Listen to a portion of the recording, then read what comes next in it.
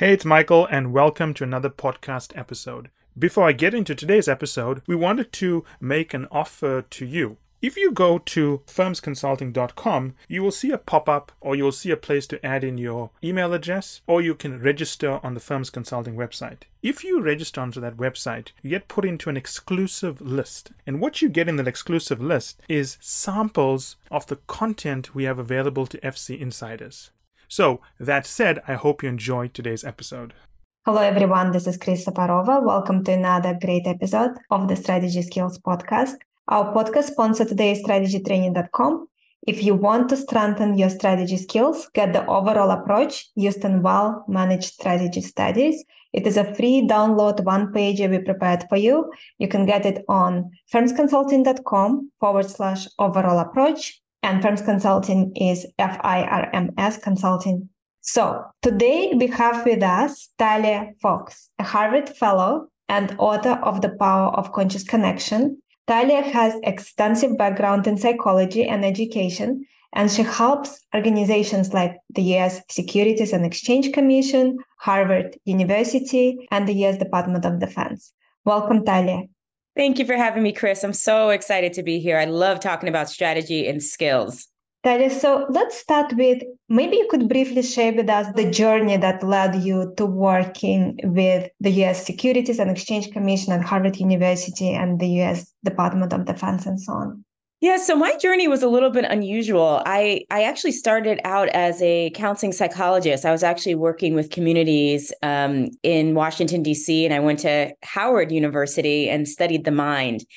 And it was there that I got a front row seat into how the decisions of leaders and the approaches of leaders can affect real people. So I got to look into children's eyes that were sick, that needed resources. And then I got to sit in a boardroom and see how these decisions were impacting lives. And so from there, I actually started doing keynote speaking events just from a pure desire to help around how we can be more connected and more aware of how our choices and how our decisions impact outcomes. So from that, one thing led to another, and I had big companies that were asking for me to do things. And I started a company called KUSI Global Inc. And this company basically has a mission to transform humanity one leader at a time, teaching skills that will actually make us more conscious of what's going on in the world and connected to our power to change it. Whenever someone interviews a person who is successful in the area of expertise and they are an expert in the world for that area of expertise, usually the conversation is around their life right now. And for everyone who is starting out, they have a feeling that, how do you even get there? Because I try so hard for so many years and nothing working. So maybe you could unpack it a little bit for everyone who is listening right now, who is interested in building their professional brand, their personal brand. Most of our listeners are, of course, working for very large organizations and they're interested in building their careers and moving up to the top of the organization. And many of them are already very, very close to the top. But there are people who are interested in following a similar path to you, where they are an expert in certain area and they go on their own and do their life's work and make the world better through their life's work. And they want to reach more people and not just be a noise where they do the work and no one really sees it. So maybe we can unpack it a little bit before we go into discussing your work. I love the question because it's just so practical. So I have two answers to that question. One of them everyone's going to love, and the other one, I think as high achievers, we don't love. Let me give you the one you don't love first. I actually practice, I call it just kind of a surrender process. And the surrender process is really believing that if I show up every day and I'm really aware of what's going on, I'm making connections and I'm taking action, overcoming my fears, that the success pieces and the contracts and all of those things will come if that's where you want to be and what you need to do. So we really have to live our lives in the day and by the moment. And when we consistently do these things, I truly believe that it has miraculous results. Okay, so that's the thing that we don't have as much control over. What can we do? So I shared with you earlier that there's something called ground skills and sky skills. So ground skills are on a regular basis. If you want to improve your brand, if you want to get promoted, if you want to start your own business, there are some very specific core skills that you need to develop. Some of those skills may be mastering your craft, right? So if you're in tech, you've got to be the master of tech. Those are your ground skills, the actual subject matter expert in your field. The sky skills are the things that make a difference. You can be running on the ground forever with great technical skills. The sky skills are your capacity to connect, your capacity to communicate, your capacity to take good care of yourself so you have energy and discipline and consistency. These are those skills that seem I consider it to be almost a magical effect on what's happening on the ground. So if you're ever at home saying, what's the difference? How come this person is doing this? And, I'm working so hard. You're probably so focused on mastering the ground, which is important, that you're forgetting about the skills that help us get into the sky. In the sky, you want to be like an eagle. You want to be able to see all the connections between who you are and how who you are impacts every single thing that you do. So that is a great different alternative name for soft skills, because that is what you're talking about, but because it takes you to a higher level, it makes sense to call it sky skills. Do you remember specific defining moments, that maybe a few moments that allowed you to break out of your orbit? So you're in your orbit, and then you break out to the next level. Yeah. So quickly with the soft skills, I'm hoping that we shift that, because I think soft skills need to become more technical. A lot of people actually take it personally, and they deprive themselves of the ability of really the power of mastering some of those skills that have been described previously as soft skills. But thinking about those defining moments for my orbit, I love failure. I know that sounds awful, and I don't want to have that much of it, but I really love it, because on the other side, I have these amazing epiphanies, and I end up in these places that I did not expect. So I was a single mom, and I started my business, and things were going okay, but I think it was in 2009-ish, where everything just dried up. I mean, we just ran out of money, and clients were canceling things. And I felt really stressed. I felt anxious. I felt stressed. I felt tired. And what I did was I took everything out of my retirement. Actually, I don't recommend this, but you can be inspired by it, by something that works for you. And I decided to focus very clearly and carefully on the current clients I had. And I said, I am going to do my absolute best work for the clients that I still have. And then the second part of this is I'm going to nourish myself and have a good time and get super, super happy. And I put my children in summer camp. I went to the movies every day. I had these delicious meals. And on the other side of that, I created this business model of KUSI, of what you see on our website today, of how I was going to access some of these larger clients. But it wasn't until I took that space and took hold of the emotional anxiety that I cleared my brain to have access to that strategy. And so a defining moment for me are times when I feel down, and the mastery is, how do I thrive and how do I rise in those moments where I feel really depleted and tired and scared, is really probably one of the biggest strategies, because that time comes for a lot of us. And what you do in that moment separates, I think, from those that end up elevating to the sky or those that actually fall on the ground. I love that you shared that story. Thank you so much. I feel we need to unpack it, because it's so important and many people may miss what we're talking about here. So we are talking about how your state really impacts your ability to succeed to significantly higher degree than many of us realize. So maybe you could unpack it and give people more of a sense of specifically what you have done so they could replicate it, especially for people who are currently listening and they're in a similar situation to where you were at that time. Yeah, so what's interesting, at the time, I didn't know that this was happening, but there is some science behind this, right? So we hear, for those of you that might be familiar, in emotional intelligence, a greater predictor of success, they talk about how when you're fearful and when you're stressed, your frontal cortex, responsible for solving complex problems and values, shuts down, and your amygdala, your emotional center, hijacks your brain, and you literally cannot think clearly. And so I think that people underestimate the power of their current state of being, how it's affecting their brain.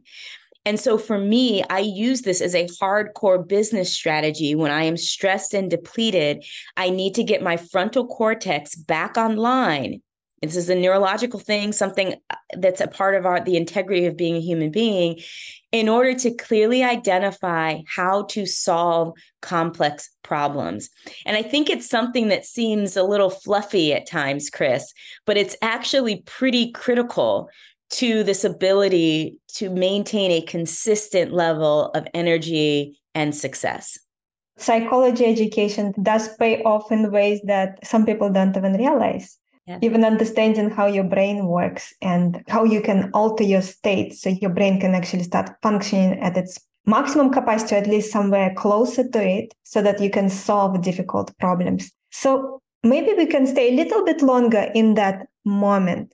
So you decided to take care of yourself, serve your clients in the best possible way, but also take care of yourself.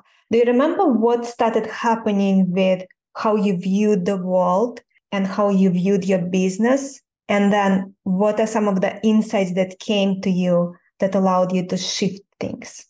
Yeah, so let me make this pretty strategic and practical. I gave myself a time frame. So I said, this is the 30 days to ensuring that my brain is going to be fit to deal with the crisis that I'm currently in. And so the first step was to reinforce, this is all actually psychology. I'm glad that you mentioned that. The first step was to reinforce success. So the reinforcement of success was to work on my current clients so that I can get the feeling that I'm doing something and doing something meaningful, right? Improving that. The second step was to not mull over the anxiety and the fearful thoughts of the future. And so what I did as a strategy to address that was, I'm going to go to the movies, which I love. You can pick something else. I went and sat by the lake with a journal, which I love. And then I had these meals, and actually I was very intentional about meals. I had it by myself and I went to fancy restaurants. I didn't break the budget, but I went to fancy restaurants, and that was just to trigger a feeling of okayness and prosperity.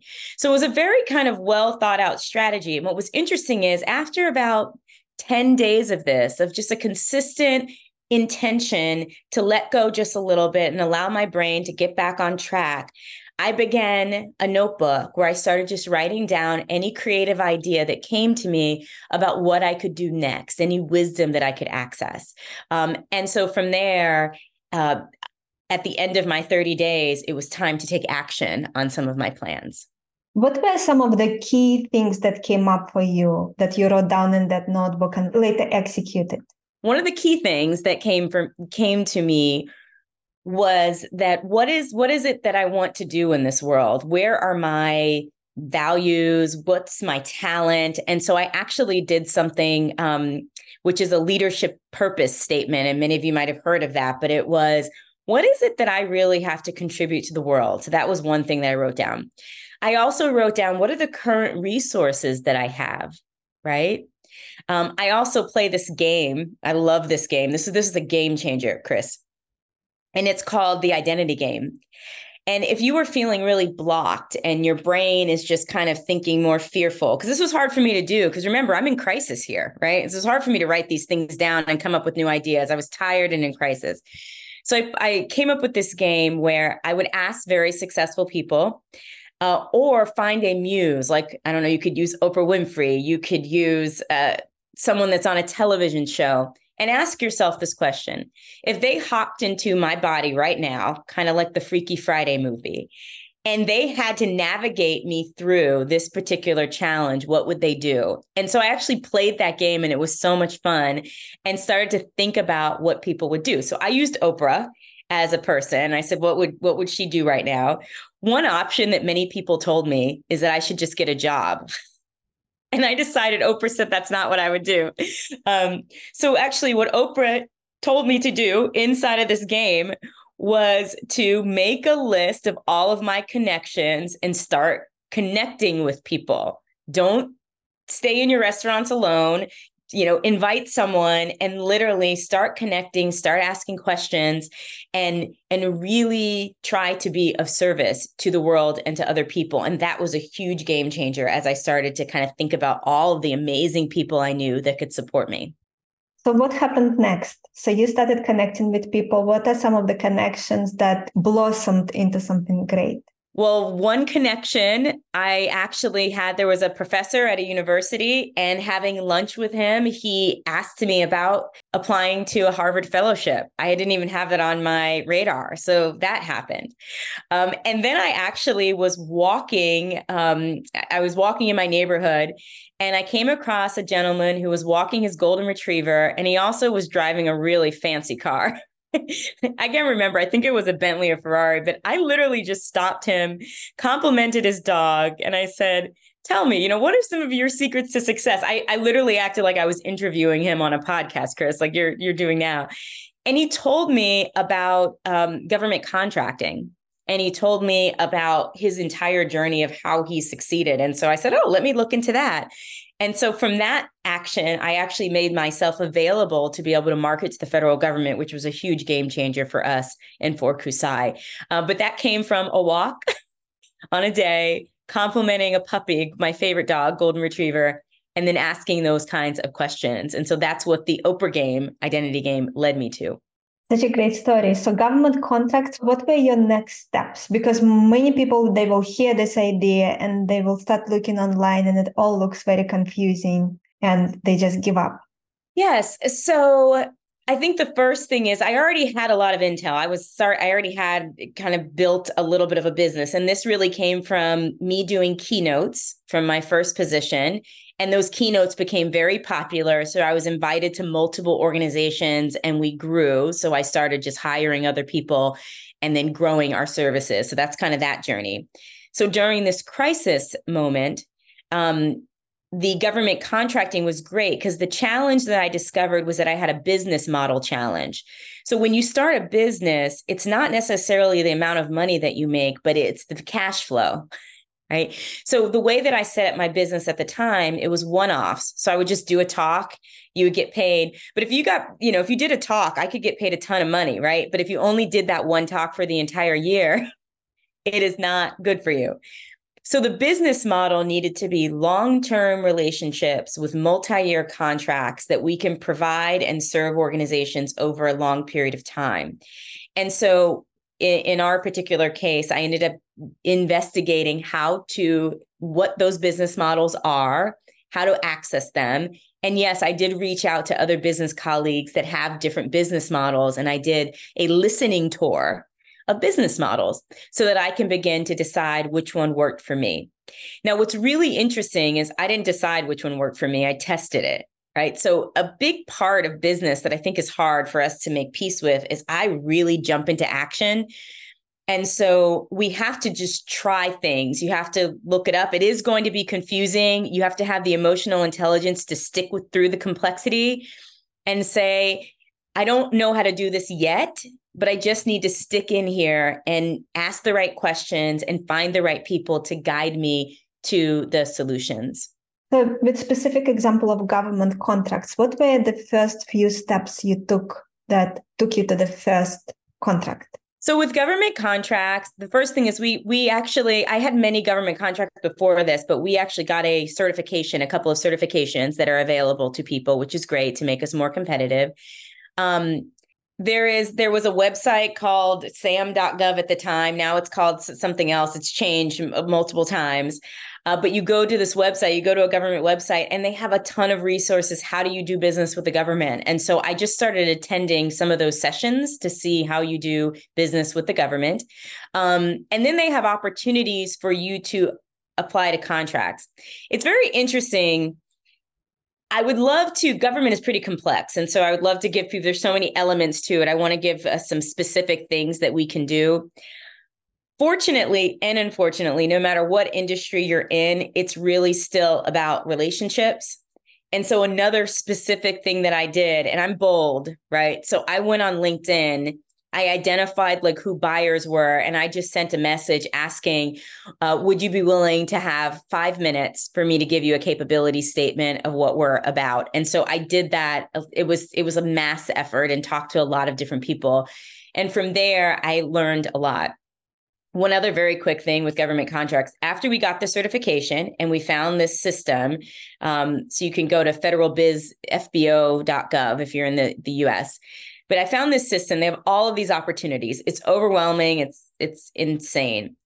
I actually did hire someone to help us respond to all of these requirements. And I did this. This was a very sad time. I probably put out 150 proposals and it was nothing. Like I didn't get anything back. And I thought, oh gosh, what a waste of time. I wasted money. I have failed again. But on the other side of that, I was a guru in what not to do. And so I did learn that sometimes when we're doing, you have to be willing to go for the long haul, because I definitely learned a lot about what to do and what not to do when actually doing proposals and government contracts. Could you share some of the things that people should do and not to do? So if you are interested in doing work with the federal government, I will say that my first recommendation would be simply to enter some kind of session or find someone in the federal government. You have to kind of get one contract, or even find someone that's doing work with the federal government and try to get work with them. That's one thing. The second thing is it's really difficult to win work alone. And so the key, if you're just starting out, are partnerships. And the partnerships are easy because you can look up people. It's actually public information who have government contracts, and you literally can market your services to them. And when you're under the wings of someone that's already connected within the government, you could begin to kind of strategize your experience. Some things not to do.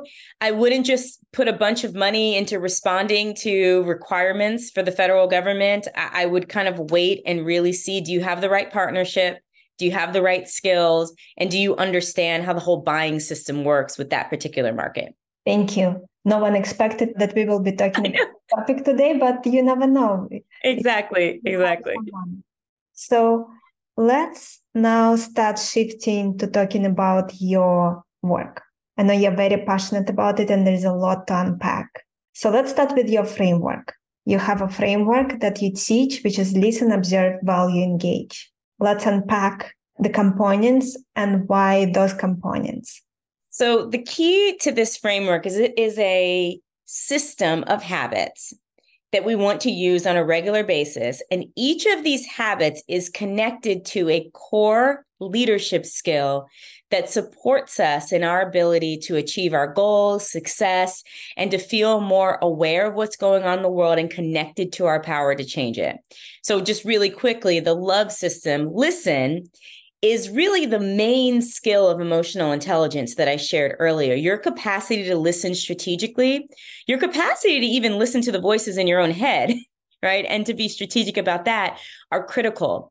It's also attached, each skill is also attached, or each habit, you can call it, is attached to something about your life. So listening is about emotional intelligence from a leadership perspective, and it's also about mental health. Because the more that we are stuck in our heads, the more that we are isolated, the less well we are. So one of the things that I did when I was practicing psychology to help people was to get them out of their heads and really kind of taking in information and processing, so you're not mulling over your challenges and your problems. So that's L. O is observation. This particular habit is the thing that's going to make you the smartest person in the room all the time. And I know they say you don't want to be the smartest person in the room, but if you master this particular skill, it will happen more often than maybe you even want to. You're going to want other people to be in your presence that know this skill. So observation is connected to systems thinking. Systems thinking, that leadership skill, is this capacity to understand how things are connected. So something as simple as you might be in an environment, this is for government, if we were going down that road again, there are certain words that people use that they love. And then there are certain words that are completely like, you don't use those words, right? So you just don't know what the impact is, but observing these little nuances make a huge difference. You become like the Sherlock Holmes in your industry. So that's observation. Observation definitely improves your capacity to be alive in the world, because if we're not present and observing what's happening around us, we actually are not really truly living and enjoying everything in our lives. Then there's values. So value is actually this idea of aligning with your values. So I ask people, if something is important to you, my question to you would be, what is your evidence that that's important to you, right? So every day I value family.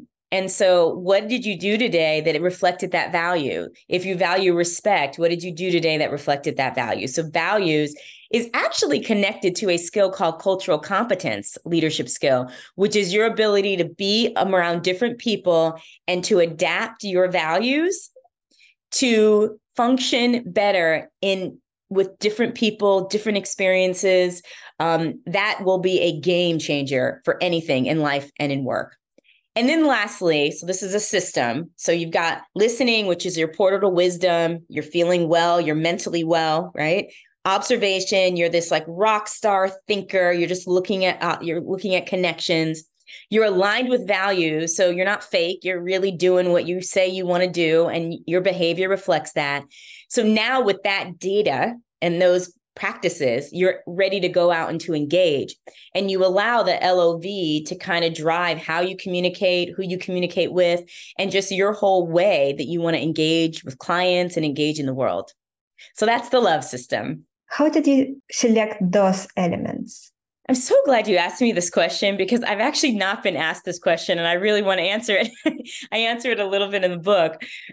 So it may not seem like it all the time, but I am really an academic. I read hundreds of books. I read so many books. And I really love to dig into leadership strategy. So I'm always looking for a hack and a simple way to put things together. I actually realized this a while back with dieting, that at the end of the day, no matter how things change, it's going to be protein, veggies, and fats, and like some kind of complex carbs. And you can find a million different ways, but it boils down to that's what you got to put in your body on a regular basis if you're going to succeed. And so, but we have found a way to have, a multi-billion-dollar industry of complication. But at the end of the day, so the love system is that there are 10,000 hours of leadership development. There's self-help books.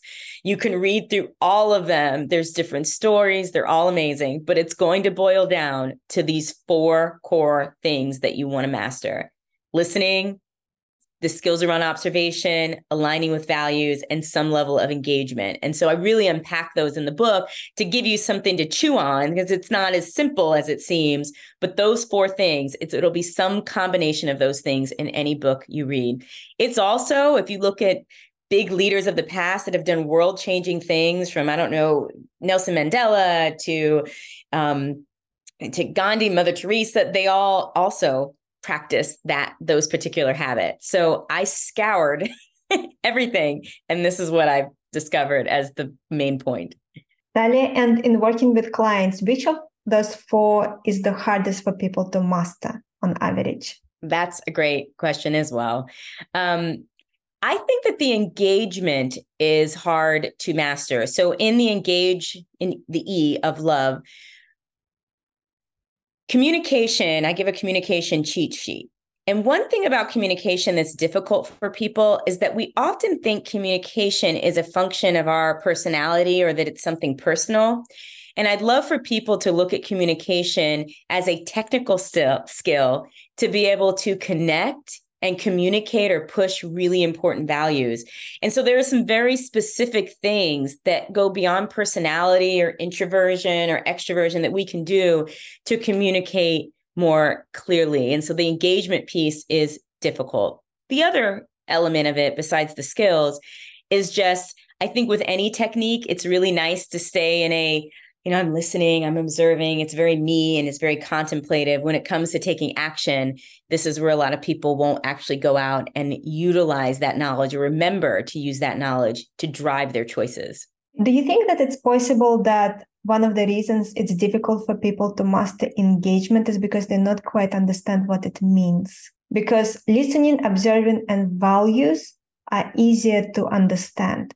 They're more clear in people's minds.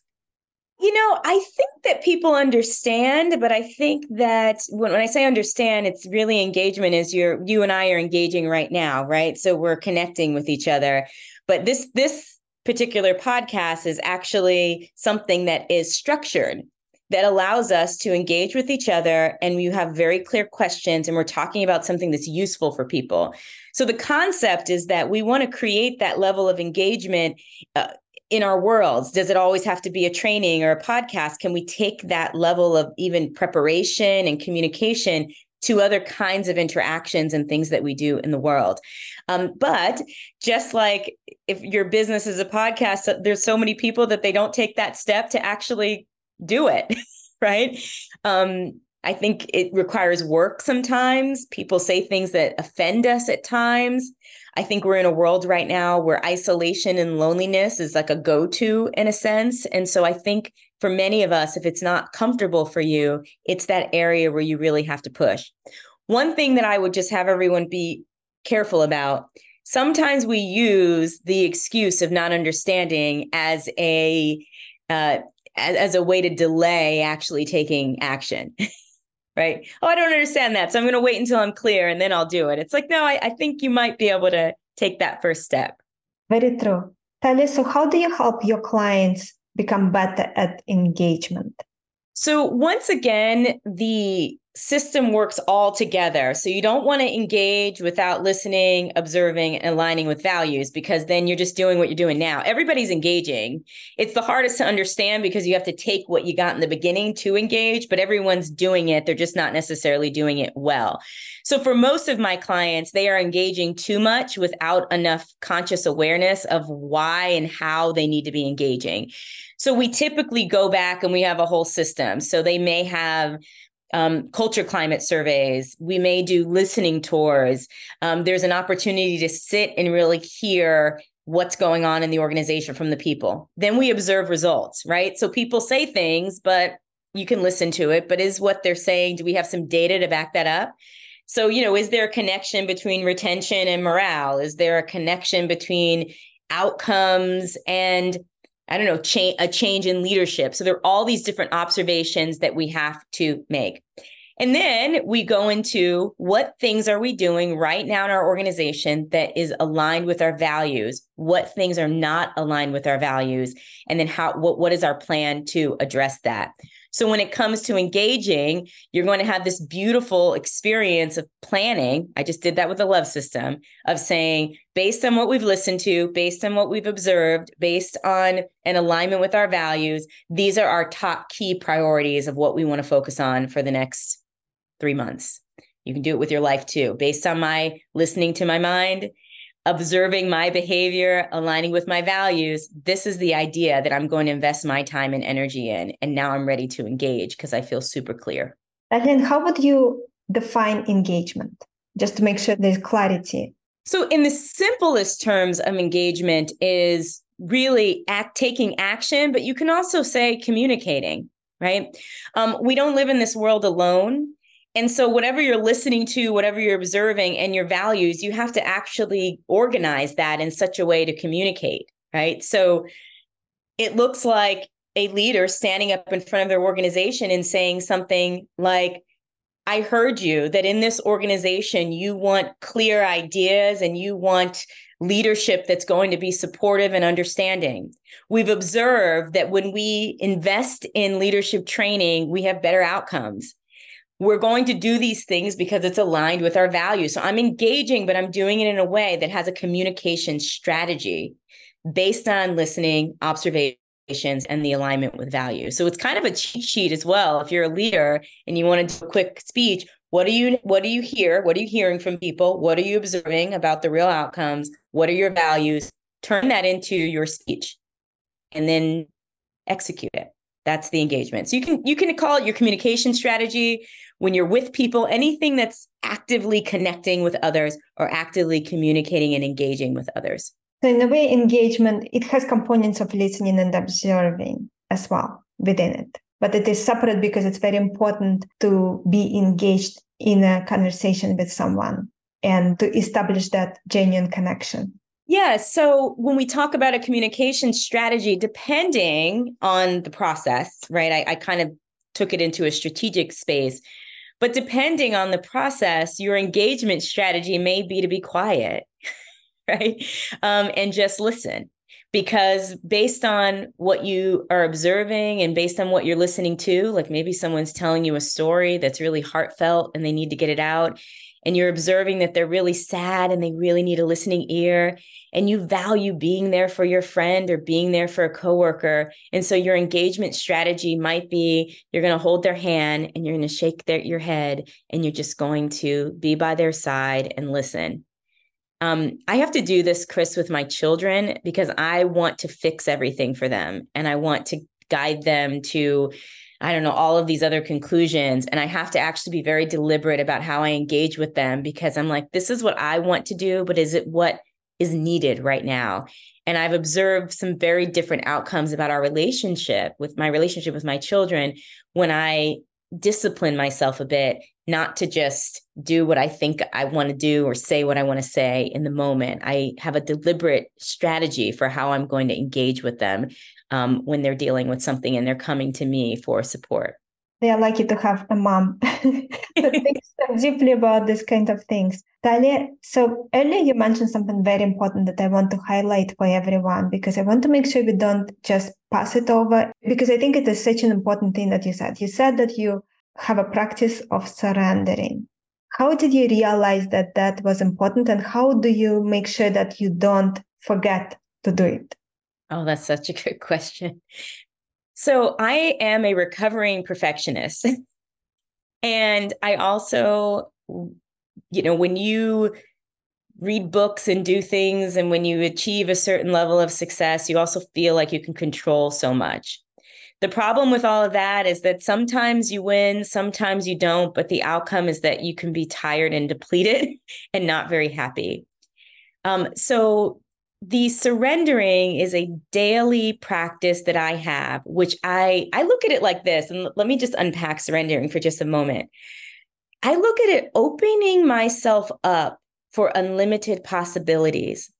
So I am humble about how limited my thinking is. And so my best thinking can only come up with but so many solutions. So surrendering is kind of humbling yourself a bit, knowing that I don't have all the answers. I'm not the smartest person in the world. I might have some wisdom, but let me open myself up to unexpected ideas and unexpected possibilities. And what that means is that I'm going to show up and be ready for things to change, be open for things to change. I'll listen to people that maybe, I don't know, maybe they have a background that I don't think is aligned with my background, but you never know where you get your great piece of wisdom. I've been inspired and uplifted by the most unexpected people. So for me, the surrendering is just being open. And so the way that I remember that is with the love system. Every day I have an intention. So I actually say, how's my listening today? Am I open to listening to different people? Did I kind of jump and have to talk? I fail many days, but every day you get a new slate in the love system. And I'm observing kind of how much I'm controlling things, how much I'm kind of maybe focusing on these petty details that don't matter. And then I think about, okay, what's all this for, Talia? What are my values? Where am I going here? And then is my engagement strategy aligned with that wisdom for today? And then you get a new slate the next day. And so that system itself reminds me of the surrender because I am alive and awake and open for possibilities and new ideas. Are there situations where you feel that you're shifting away from it? And do you have some process that you use to put yourself back in the right state of mind? Yes, it's interesting. I call it, getting my bounce back. I like to master the bounce back. So there are many situations that trigger where my brain will just get really squirrely. I mean, some of those are, if I feel like I have some values that when they are triggered, I get upset. So for example, I have this thing where I like people to be honest and do really good work. And so I encounter some people where it's so clear to me that sometimes they're not putting in their best effort, or there's this new thing that's going on where, because we're virtual, people are kind of making excuses. They'll tell you they sort of did the work, but it's kind of clear that they did not show up. And so I really love to see people showing up for their A game, but often I see sometimes B and C games, and it really triggers me. Sometimes I feel like I might violate my values because I might get a little short with them. I start getting really obsessed about trying to get them back on board. And when I start to do that, I start having anxiety. I start kind of thinking it over and over in my mind. Why didn't they do that? Why didn't they show up at this time? How dare they? That kind of thinking. That is my red flag. I'm off the mark if I am starting to obsess over these things. So when I notice it, you have to notice it. You have to kind of be present enough to notice it. I'm lucky because I'm in this kind of work. So it's hard not to notice it. But if you can just get a hold of it and you can notice it, I bring myself back and I say, okay, I listen to what's happening in my brain. I start to observe my behavior and how it's making things worse, right? Is what I said to them motivating them to do better? And I observe the power of choice. So for example, I'm in the hiring space. I have the power to keep them or not. What's my decision, right? And so am I in limbo about a decision about what's best, right? And then what do I value development? And I'm being passive aggressive in this scenario. I'm not developing people. So I'm out of alignment. And so using the LOVE, I kind of bring myself back to the main things. I think what's critical to say is this bounce back thing is kind of a daily routine that you do a little check-in and you just gently ease yourself back so that you are on track and focus on the things that matter most. So we've got to take a brief sponsor break. When we come back, we will ask Talia my favorite question, which is, of the last few years, what were 2-3 aha moments, realizations that really changed the way you look either at life or the way you look at your business? So some really important moments that changed the way you look at things. So about 13 years ago or so, a little longer than that, we turned the world of business strategy and problem-solving education on its head by building out the largest and most powerful business strategy and problem-solving video and audio training library in the world, strategytraining.com and strategy training apps.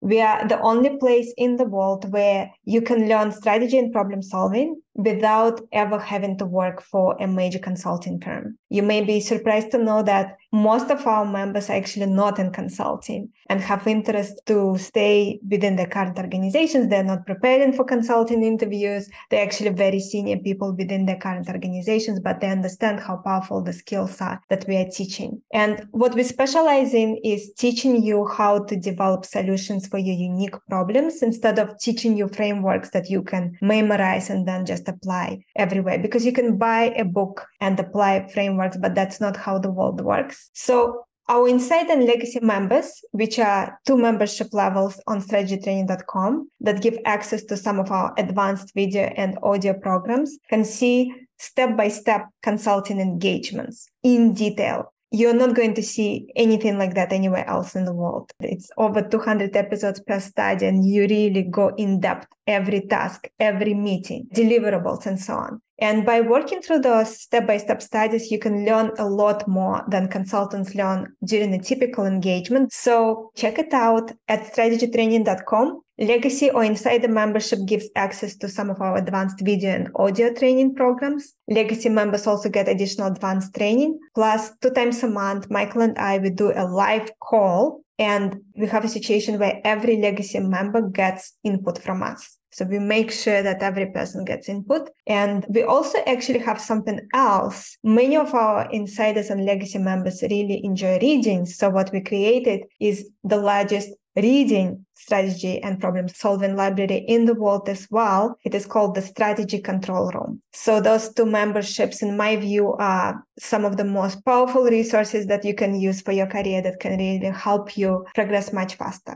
So now let's get back to our main event. We got Talia Fox with us today. We're having an incredible conversation. So going back to my favorite question, Talia, over the last few years, what were 2-3 aha moments, realizations that really changed the way you look at life or the way you look at your business?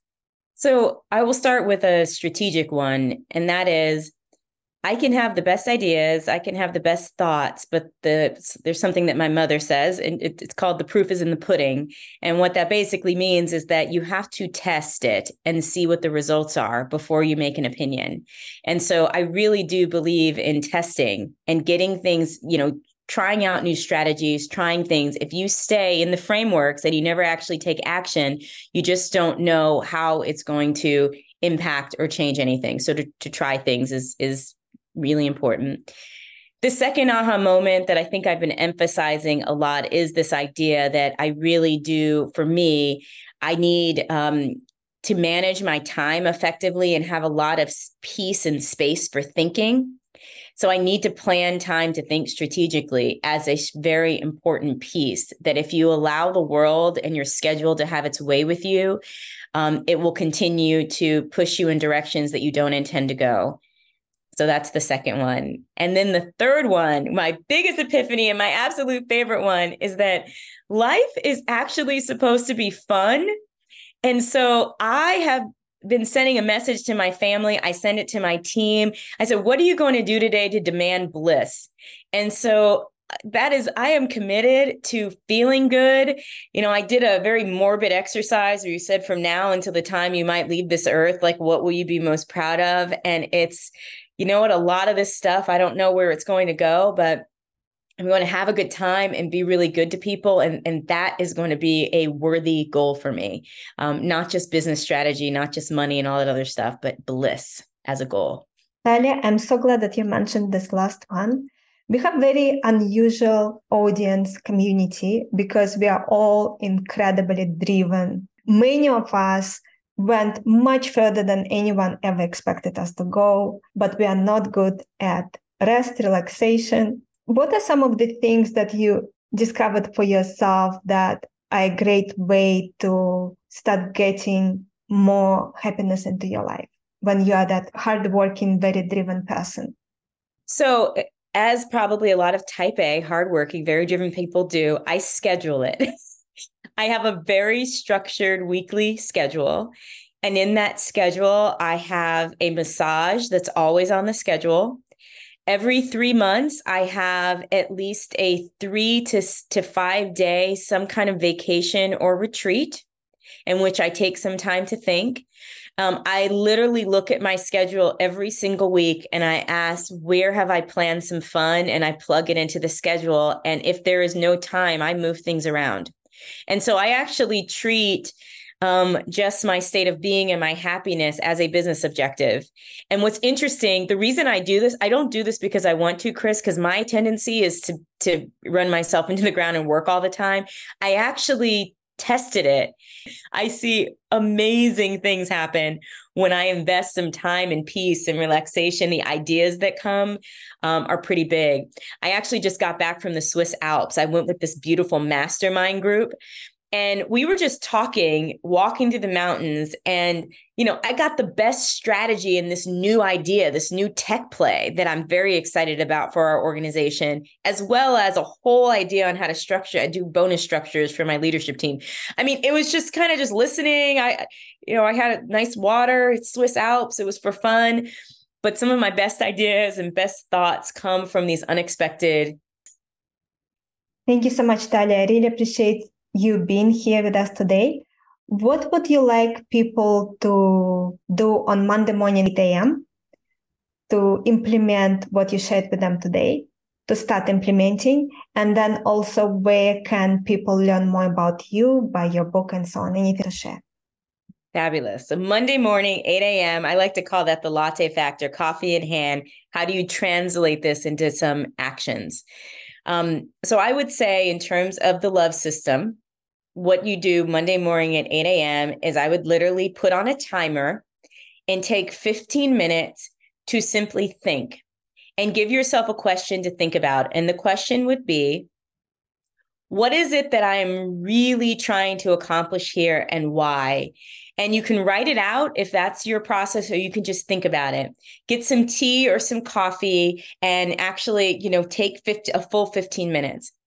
After you are done with that 15 minutes, ask yourself the question, what can I take action on that from the wisdom that I just gained? So make it really practical. So for example, if from there you decided that you really want to launch a new project within your organization, you may literally just send a message to someone that you think would be interested and say, do you have 5 minutes? I'd love to run a thought that I've been thinking about by you, and keep the time for 5 or 10 minutes and see where that takes you. And after that, schedule a next step.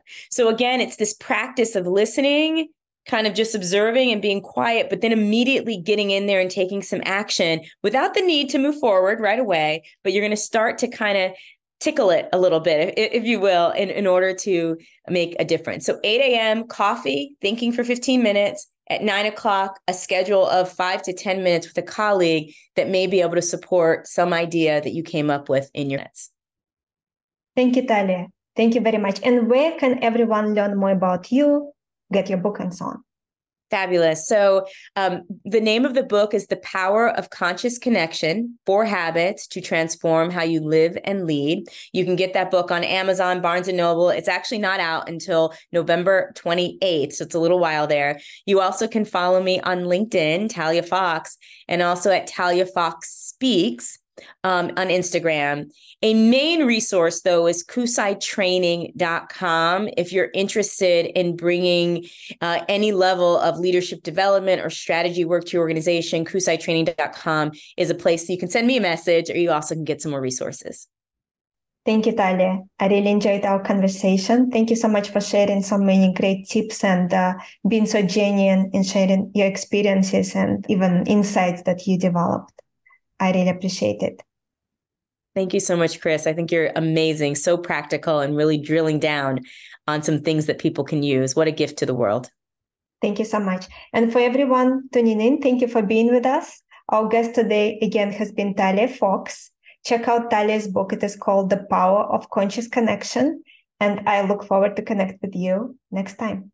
And that's it for today's episode. I hope you enjoyed it as much as I enjoyed doing the episode. Finally, I want you to remember that the only way to get access to our special offers, the only way to get our special pricing, and the only way to get samples of our content is to join the list on firmsconsulting.com. It's the only way also to get access to our unique advanced content that we make available to insiders. So if you want to get a sneak peek of things, test it out, see what's in there, this is the place to go. And finally, I want to thank you again for making us one of the largest podcast channels around the world for careers and for the 2 million downloads and counting.